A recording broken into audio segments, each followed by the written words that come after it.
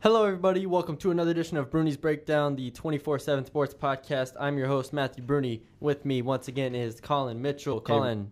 Oh, okay. Hello. Sorry, I cut you off. Hey, How are you doing? I'm doing good. How are you doing? I'm doing great. We just recorded our football podcast. Go check that out. Announcement to those of you who didn't listen to that football podcast or didn't listen to the end at least.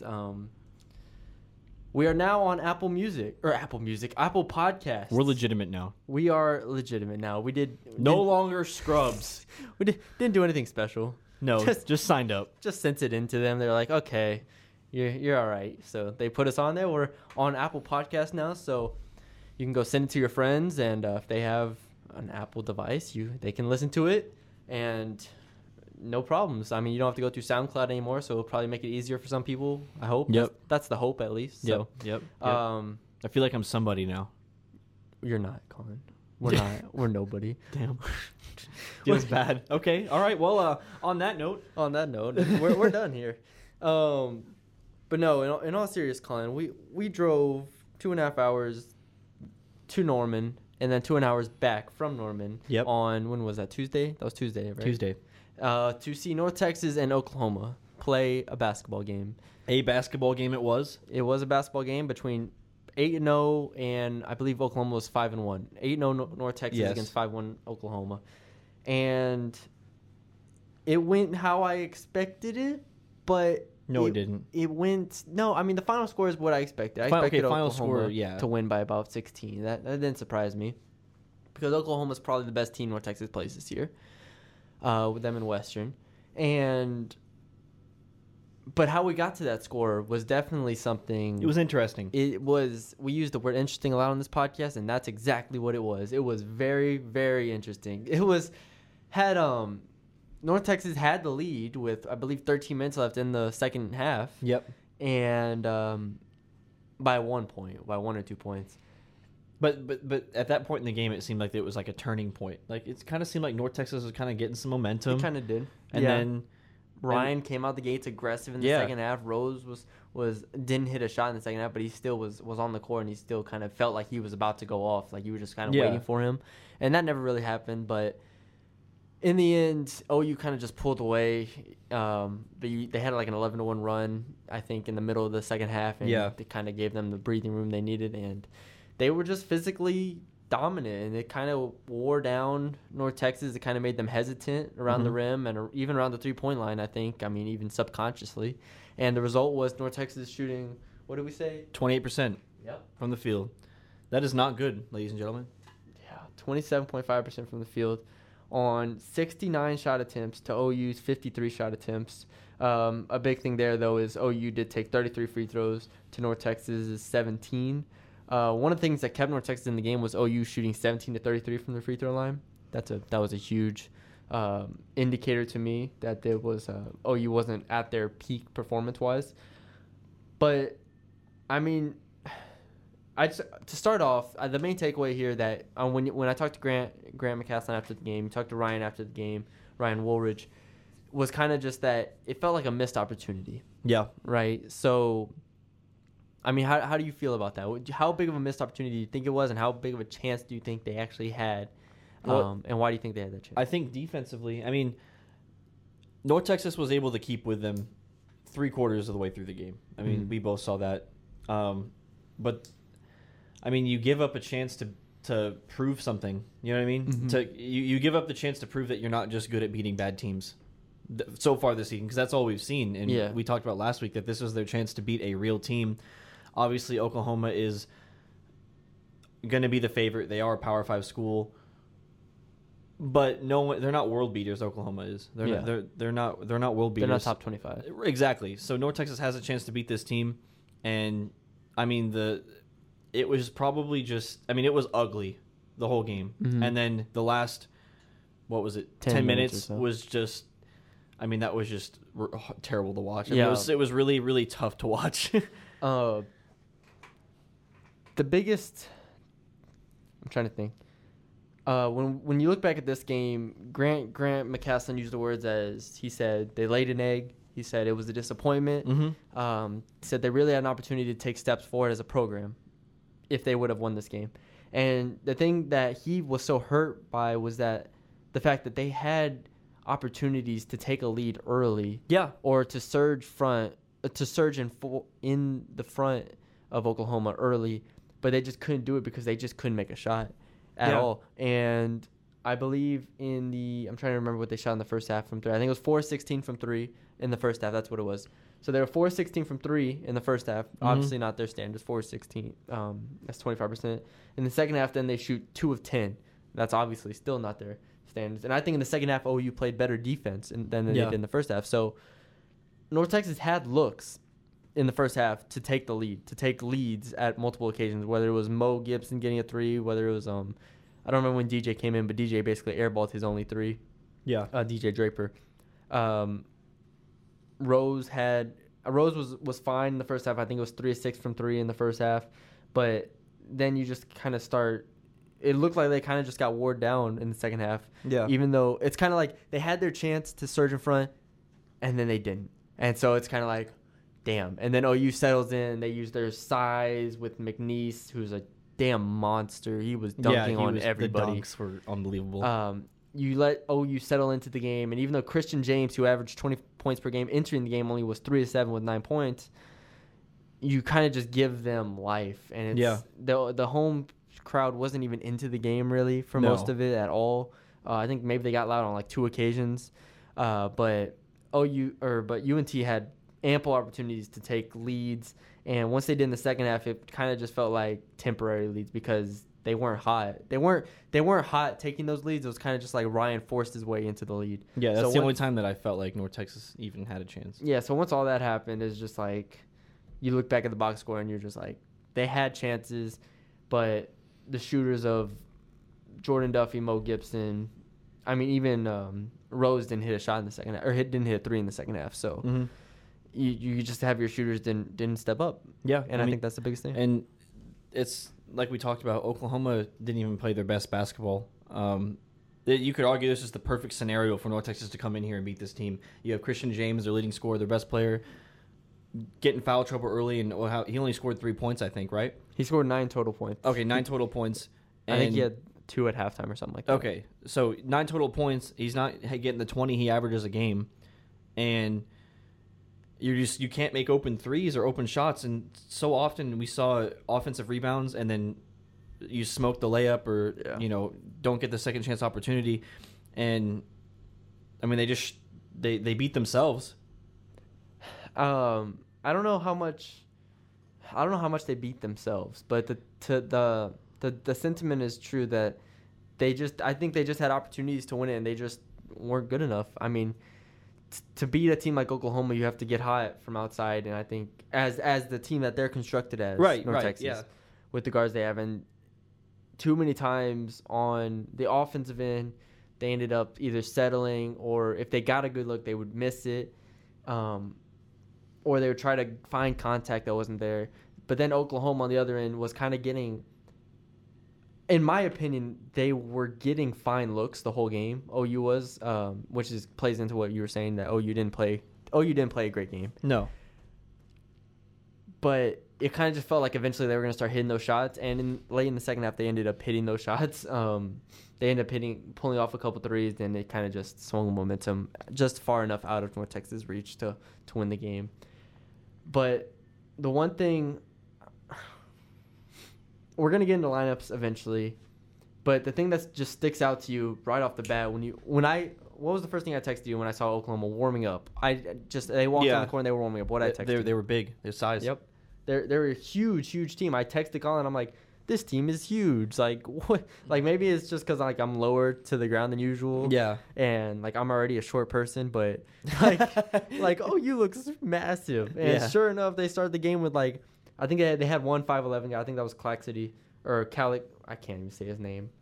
Excuse me. Number 2, who was 5'11", 6 foot. And then after that, it was 6'4", 6'7", 6'9", 6'11". Mm-hmm. And all of them just looked towering over. Because you have to remember, they have a 6'9" 4. North Texas has a 6'5" forward.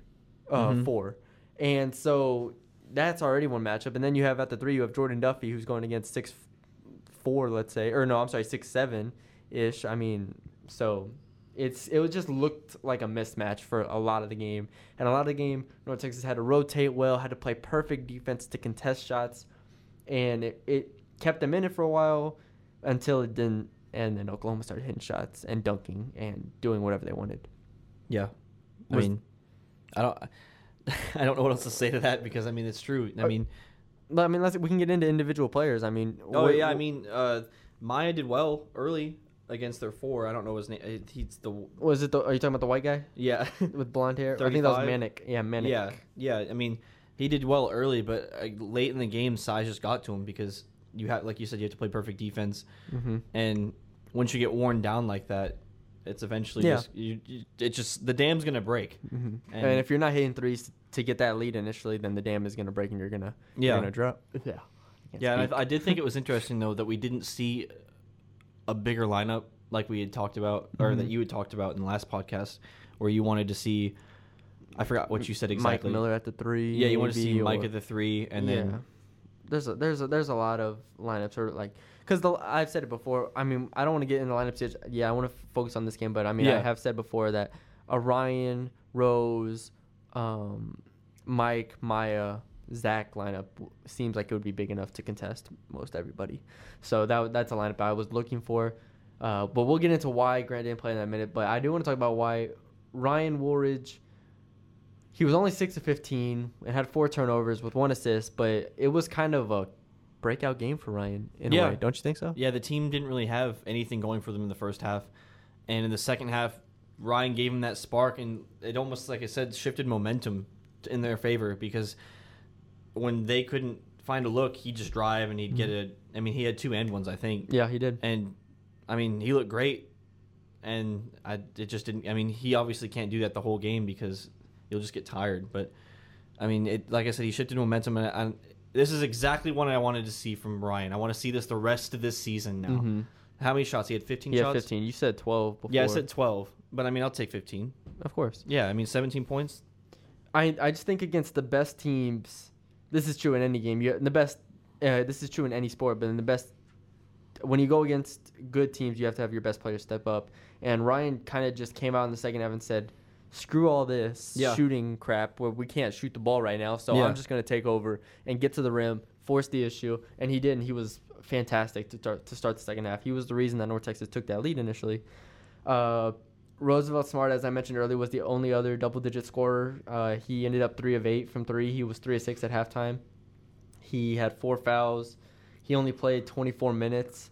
That's going to go up. It needs to go up against any good team they play. But besides those two, really, I mean, who else can you say had a really good game? I mean, you could argue that no one had a good game other than those two. Zach Simmons had 12 boards and I don't know how many points he had. Oh, 4 points, 12 boards. He had 3 fouls. He only played 20. Oh, no, he played 29 minutes. So he got his money's worth there. But, I mean, outside of those 3, maybe, I don't really know if anyone else had a really good game. For that matter, I'm trying to think. Duffy went 3 of 11. Jordan Duffy went 3 of 11 for 9 points, 2 of 6 from 3. And this gets into our lineup thing. It kind of just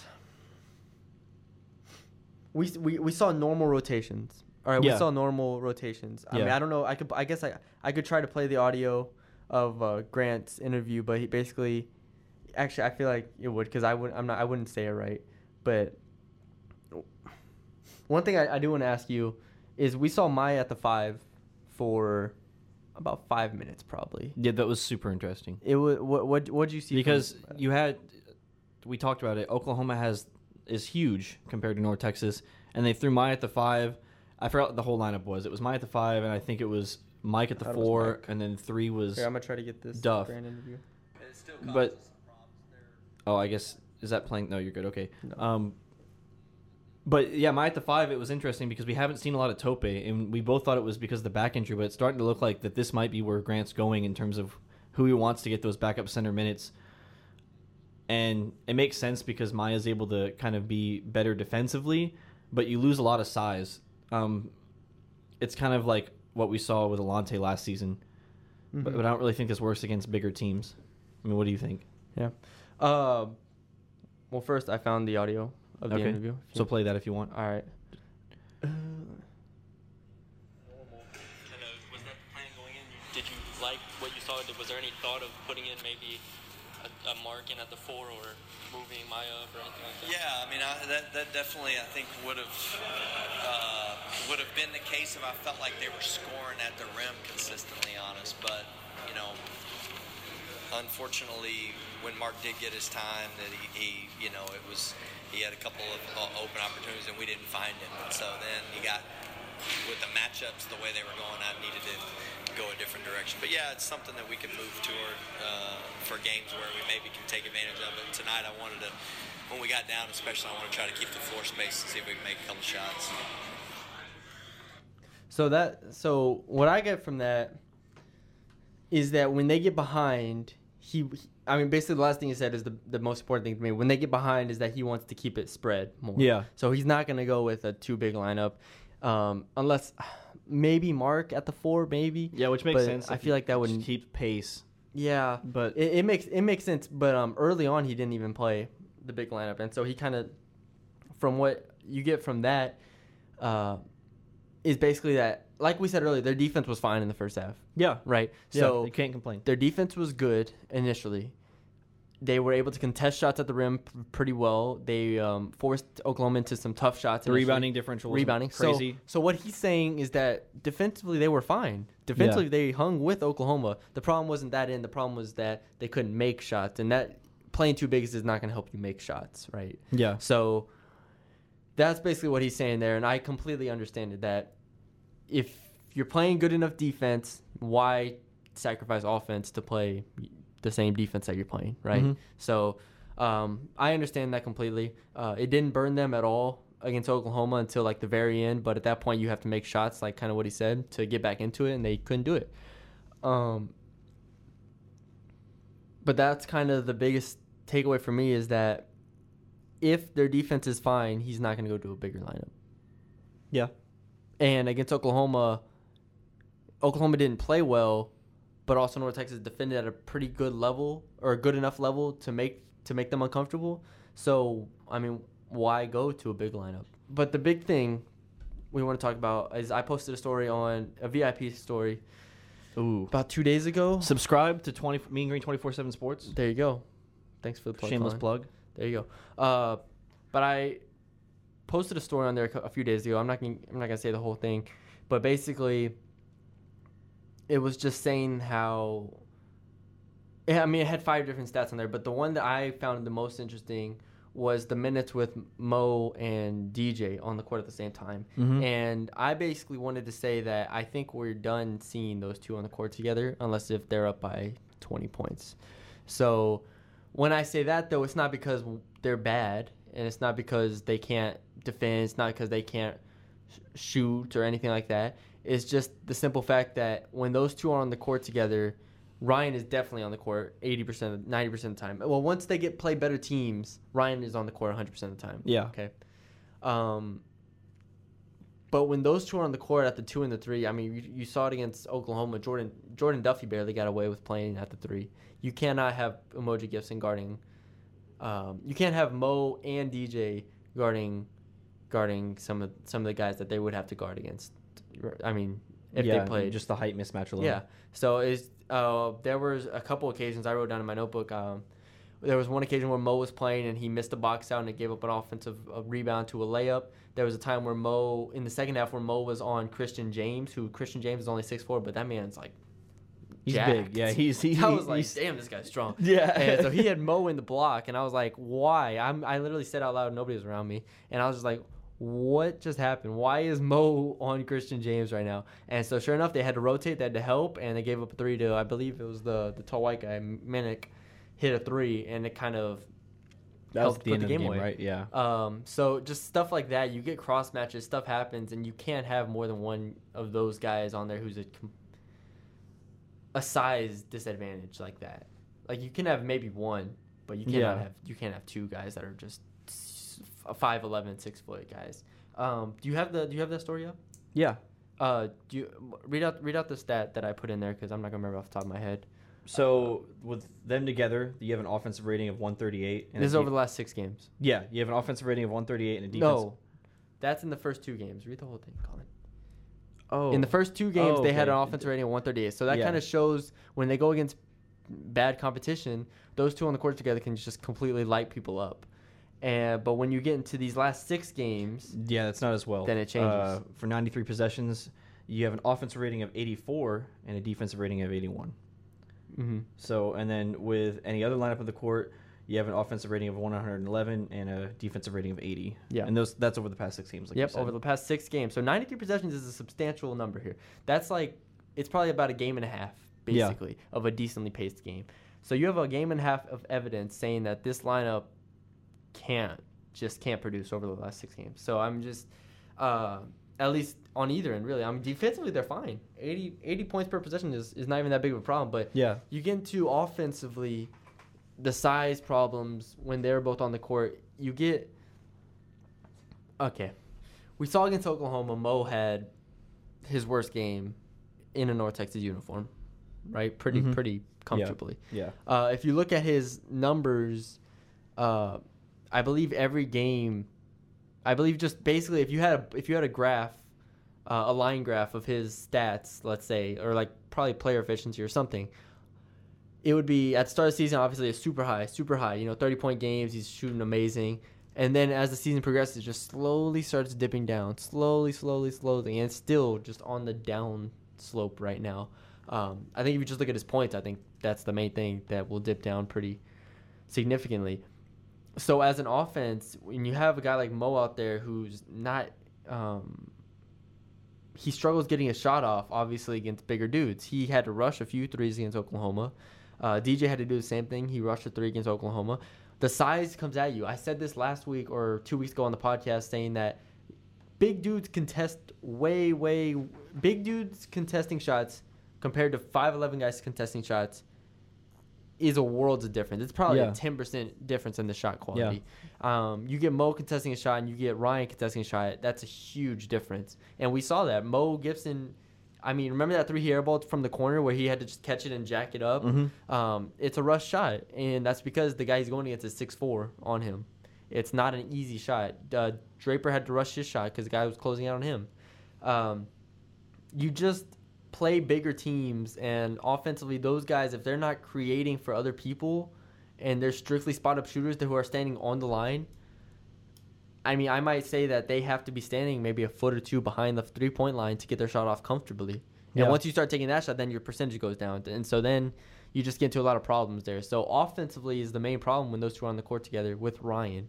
So, when you look at the offense with DJ and Mo on the court together, you would think theoretically that it would be a really reliant offense. It would be an explosive offense, right? Right. But I remember looking at it, when you look at their 3-point attempt rate, it's up in like the high 40s percentage-wise. So they're taking a ton of threes compared to when they're off the court, or when it's any other lineup, it's like mid-30s, which is normal.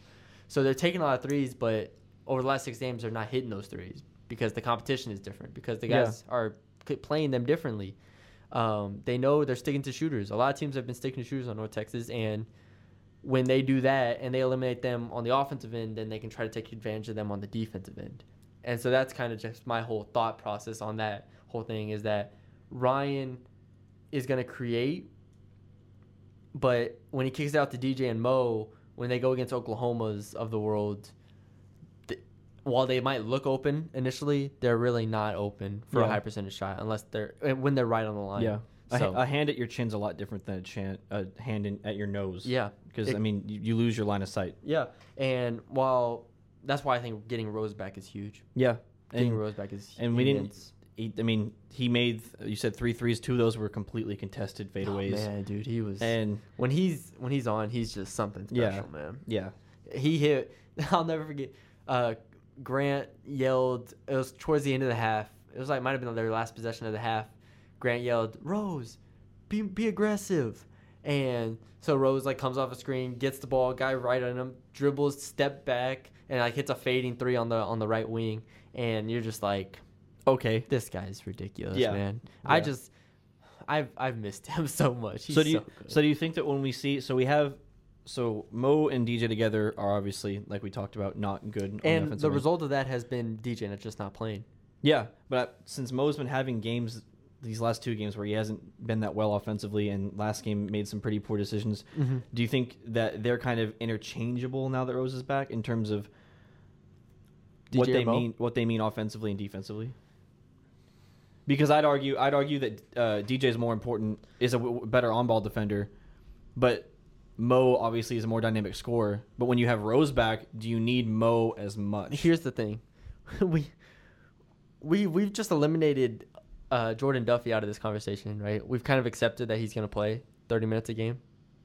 That's funny that you bring that up. Yeah. We forgot about that. Yeah. Last week we talked. Last 2 weeks we were on record saying I would play DJ over Jordan Duffy. Yeah. But Eating crow currently. the thing is, we're not wrong because he shot 3 of 11 last game. He had. Yeah. I mean, he didn't play a great game. He only had 1 turnover, which is great. No assists.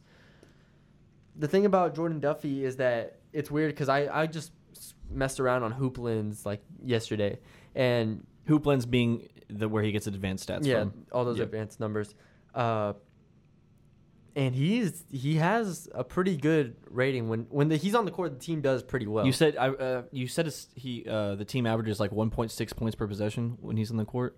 Something like that. I don't think that's right, but I'd have to look. That was before. Do you want me to look it up right now? Team. Yeah, look it up right now because you're right. We're not talking about Duffy anymore. And when preseason we guessed that he'd lose his minutes, and that's not the case. What is it? Look at this. Okay, so last 6 games when Jordan Duffy is on the court, the offense has an offensive rating of 113, and that's in 289 possessions. He plays a lot, first of all. Yeah. So he's been on the court for 289 possessions. He's been off the court for 134 possessions, pretty much. Offense with him on the court has 113 offensive rating over the last 6 games. Off the court, it's 88. Oh, That is staggering. That is staggering. I wouldn't have thought that.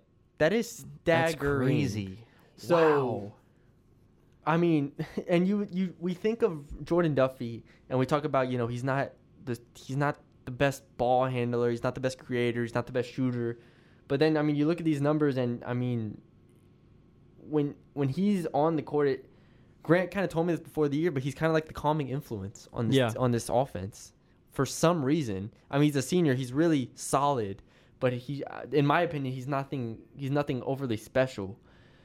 But I mean, the numbers with him on and off. We're not the trying court to are trash just, Duffy, by the way, when we've been talking about him lately. Of course not. Just want I to mean, make sure. we just have to be fair to everyone we Yeah. talk about.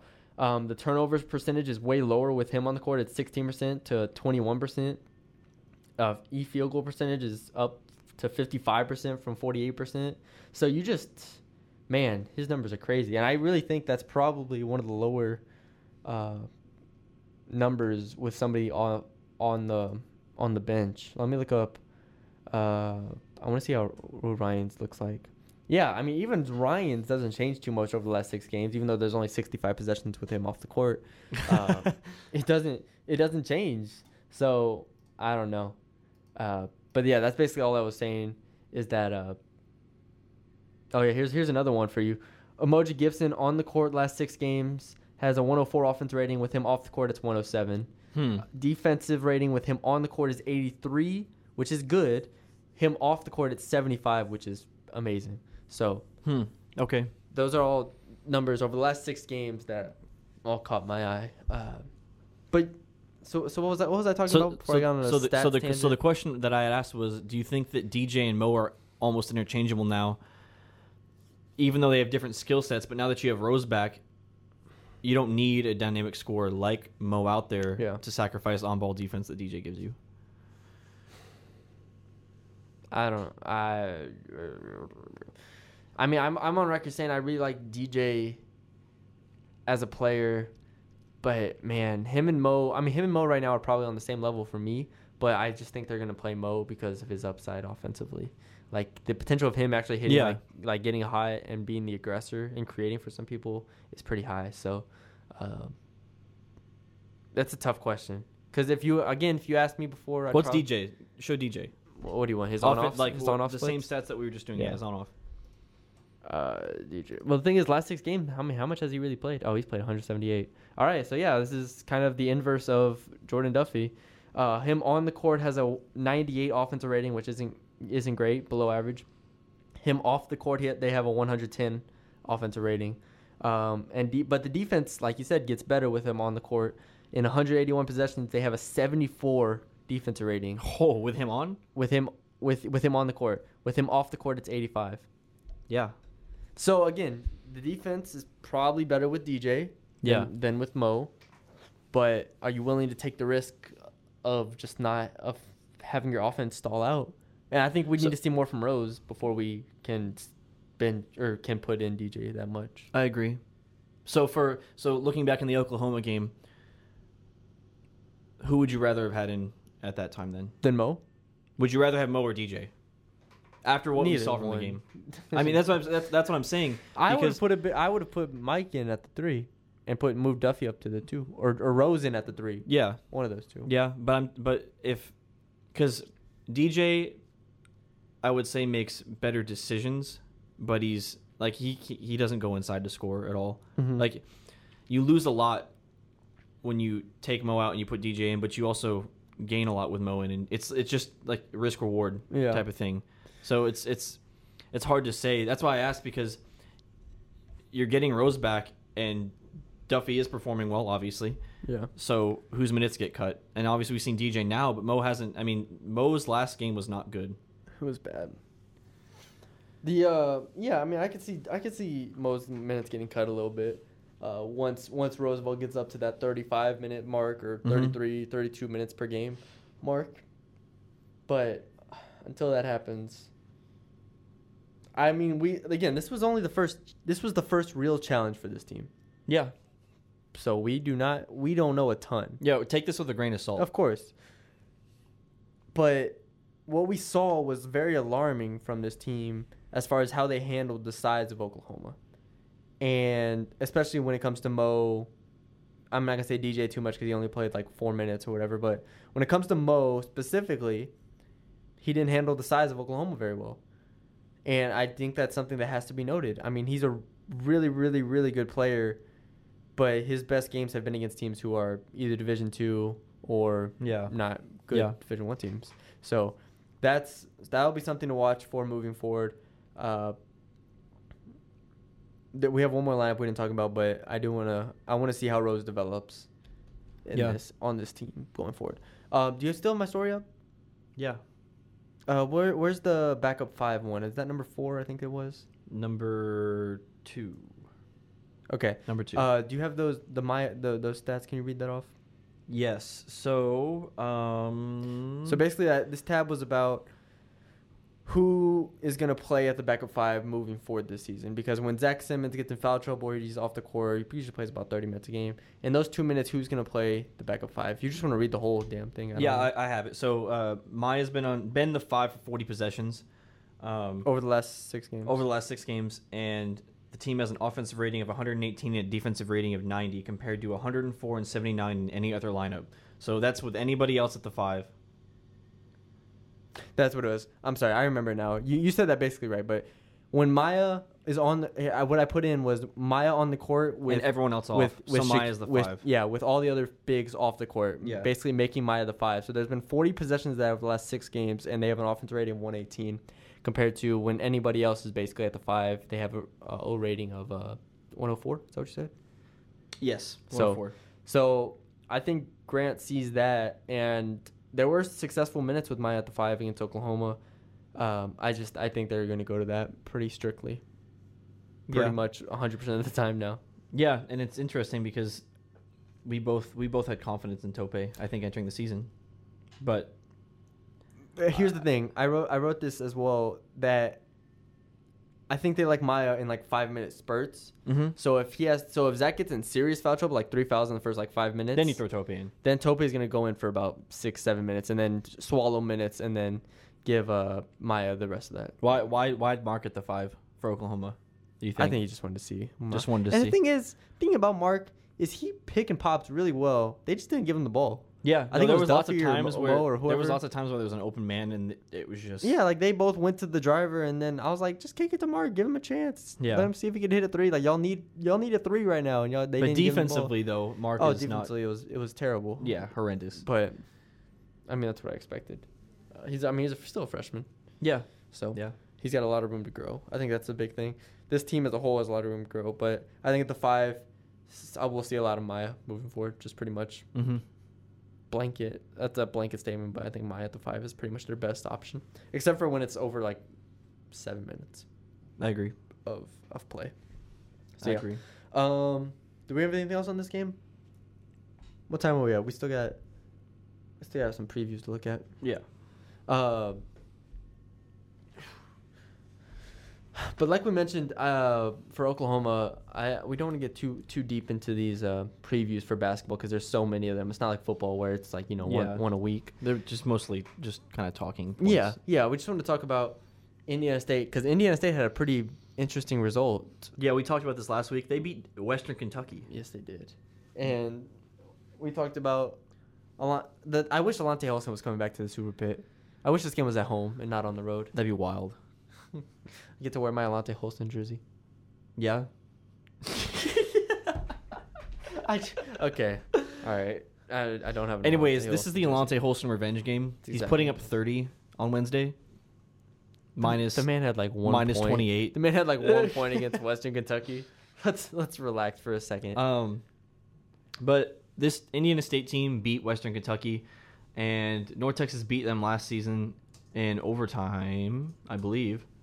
Or Sounds no, right. actually they beat him on an I don't remember, AJ3. to be honest. Oh, that was the AJ. That was the AJ3 Oh, buzzer beater. man. So just kidding. AJ. Shout out AJ Lawson. Shout out AJ Lawson, McNeese And his State headband. guard. And his headband.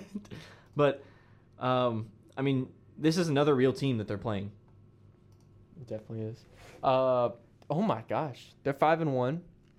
Their schedule's not super difficult, but they beat who's in front of them. They beat, they have one exhibition win. They beat McKendree, Green Bay, Ball State, and Western, and San Jose State. They lost to Ball State. Oh, they lost to Ball State. There you go. And they beat Wright State. So they're 5-1. I'm trying to see this. So they play North Texas on Wednesday. North Texas had like 8 days. We'll have like 8 days to prepare for this game, first of all. Yeah, that's big. Why do we have such long break, Colin? Because you had to recover from that Oklahoma loss. They Yeah, prepared for Jesus. it preseason. All right, well, we need like 8 days off before this game.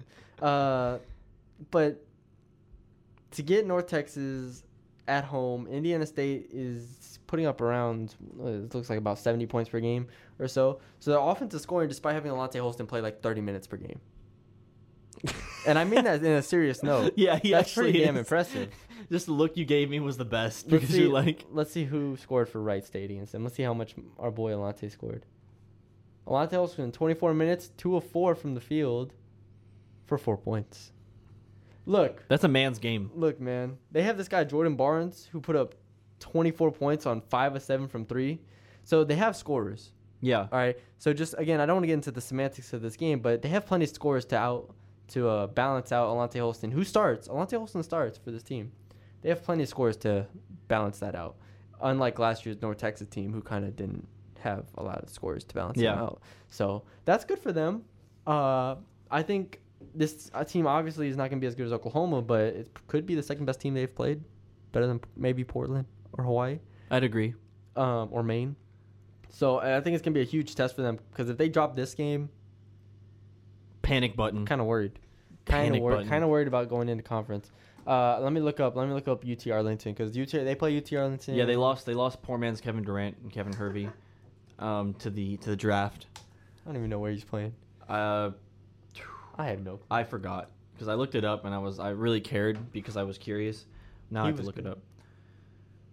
He went in the second round though. Yeah. But he torched North Texas 2 years ago, so Last year. and 2 years ago. Oh, That was okay, a both home of them, game. both That was of a them. home game. They are 3-5 with losses to A&M Corpus Christi, Indiana, and Arkansas, which aren't bad losses. He plays for per OKC. se. Oh, he does. Good. He plays for the G League team, I'm assuming. Yeah. So they have those 3 losses. They beat Northern Iowa, who's usually good. They beat. Oh, they lost to Tulsa too. Oh, yikes! And they lost to UTRGV. Who yikes. UTRGV I thought beat somebody. Yeah, one of the conference. No, USA they played. teams. They played Oklahoma and lost. Yeah, that's what it was. So, anyways, they're 3-5. They don't look like the same team as last year without Kevin Hervey, or the little guard they had. I don't remember the guard's name. And they have a first year coach. And yeah, it's true. Remember, everyone was all upset about him being fired. Yeah, definitely not the same team as last year. Looks like a very, very different team. So we'll see. We'll see how this one plays out. This one's at home. UT Arlington's at home. For North Texas, I should say. It's in the Super Pit, and it's being played on. Is it on Saturday? Yep, December 8th, at 5 p.m. at Denton, Texas. I just feel like these two games are gonna. They should win these two games, right? Should. If we're talking about this team as being an NIT team or like a postseason team or like a team who can make a run in the conference championship, they should win these two games. You have to be able to. Yeah, Indiana State beat WKU. Because they haven't had a statement win yet. I think an Indiana State win is a pretty good. I think it's a good win. Yeah, I mean they beat WKU. They have players. 5-1. Yeah, they can play. UT Arlington, I think, is just a win that you have to have. I agree. Even though they don't seem that great, you need to have it. I agree. But you have to. It's important to bounce back from this Oklahoma loss because that Oklahoma loss was, in person, just very bad looking. And I'm not trying to be mean or anything, but it was a far cry from what we've seen. Obviously, because the other teams were not real competition. Yeah. But this team needs to bounce back. I agree, and I think that's basically how we should end this podcast, is saying that this team needs to bounce back, and we'll see how they do. But yeah, just one more plug. We're on Apple Music. Apple Podcast. Can you get the thing right? Apple Podcast. Subscribe to Mean Green 24/7. We have plenty of basketball stuff coming up. I got player grades after big games. My player grades after Oklahoma were pretty interesting, in my opinion. Colin, back me up on this. Yeah. Yeah, They are great. There you go. So I love player grades. And we use Colin's photos on there. And Colin's photos are pretty good too. Thanks. There you go. If you want to stare at those, please buy VIP access. Yeah, just to see them. Please do. But whatever works. Send us all your questions as well about this team on the board for Mean Green 24/7. There's a tab that says send your basketball questions here. Send your questions there. Thank you for listening, whether you are listening on SoundCloud or Apple Podcast or you are watching the stream. We thank you for joining us, and we'll see how this team does over this next week, Colin. It'll be interesting. For sure. Thanks for joining us.